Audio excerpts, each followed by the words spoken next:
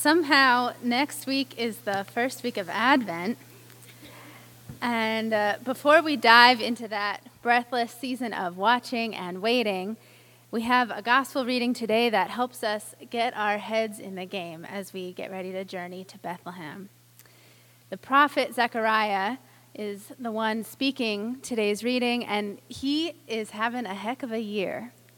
After the angel Gabriel speaks to him in the temple and tells him that his wife Elizabeth is finally going to have a baby after waiting for a really long time, Zechariah goes speechless for a while.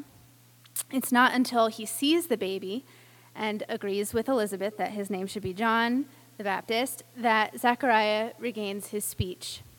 As soon as he can open his mouth, Zechariah offers this beautiful prophecy that we just heard, in which he reaffirms his faith in a present and justice-seeking God and declares his gratitude for the child that he and Elizabeth are welcoming into the world. This child, he finally admits, will be a prophet himself, who will go before the Lord to prepare his ways, to bring hope to the forgotten, and to baptize the people in the way of God's peace. When we read this story, sometimes we're quick to wonder what took Zechariah so long.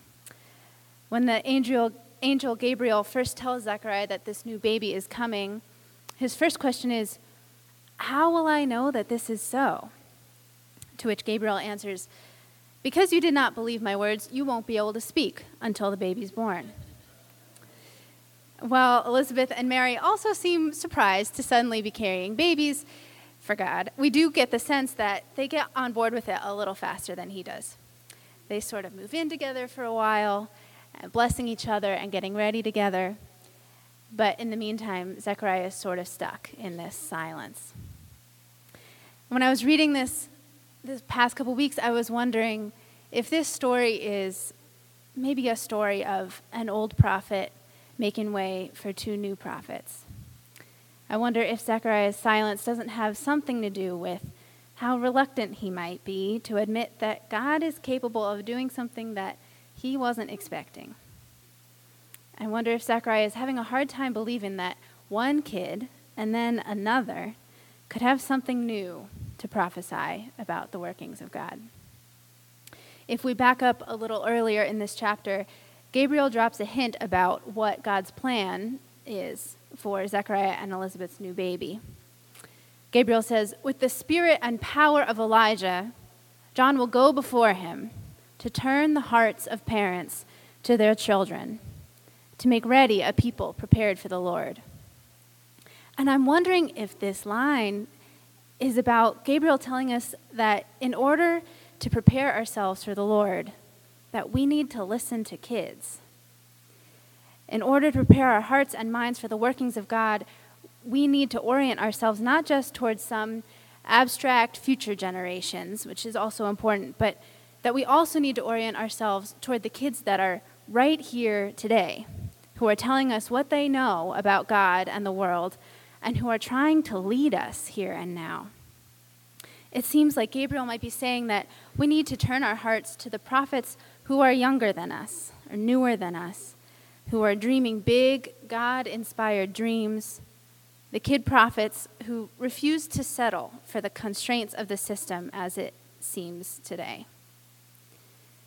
This past weekend, a bunch of you know that 9 of us from SPSA heard the stories of some incredible kid prophets as we traveled to Atlanta and Montgomery and Selma and Birmingham with our siblings at B'nai Jeshurun to learn about the civil rights movement and how African Americans have been fighting for liberation in a country that has never really been able to listen.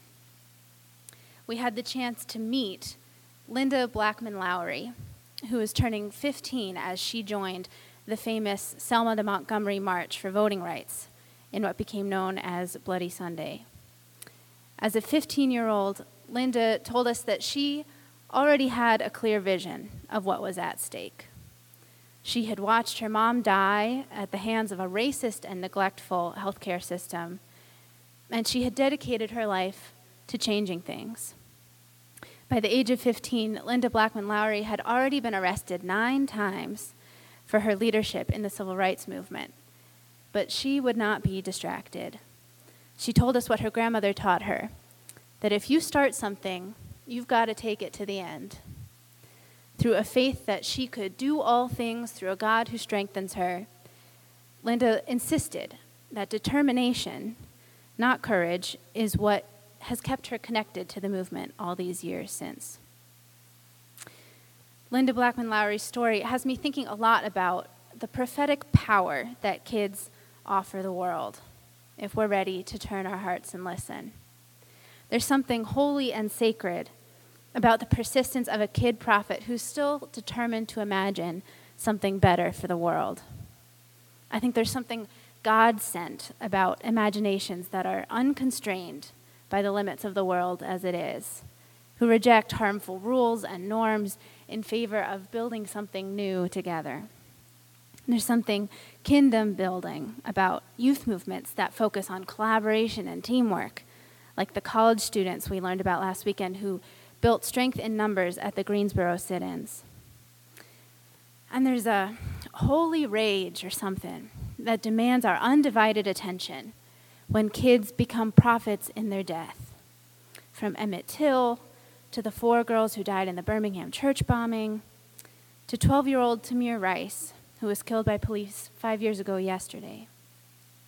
If we're able to turn our hearts toward the kid prophets in our communities, we quickly learn that kids are often the most vulnerable and have the most to lose.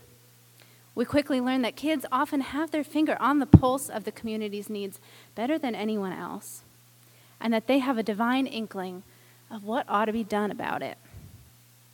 When we turn our hearts toward the kid prophets in our lives, it becomes apparent that God is trying to speak to us in a new way.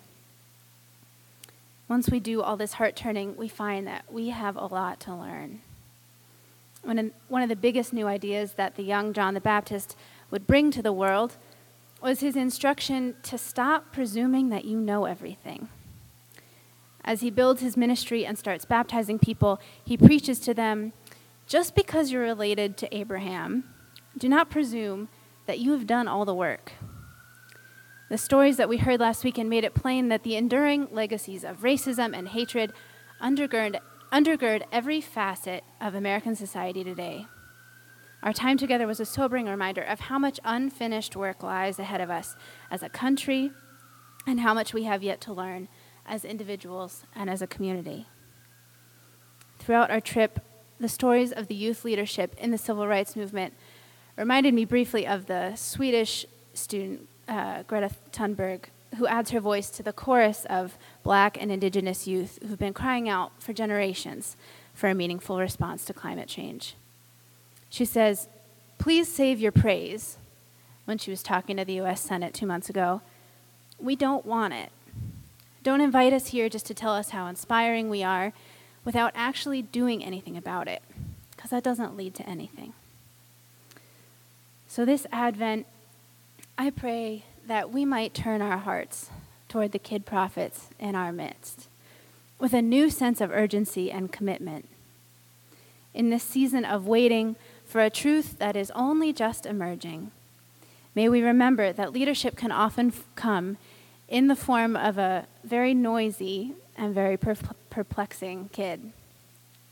May we make room for new voices and heed those that cry out for something new. May we turn our hearts and our vision toward a generation that leads the way into a dawn that is breaking, toward a startlingly youthful God that just might guide our feet into the way of peace. This Advent, may we not be afraid to learn something new. Amen.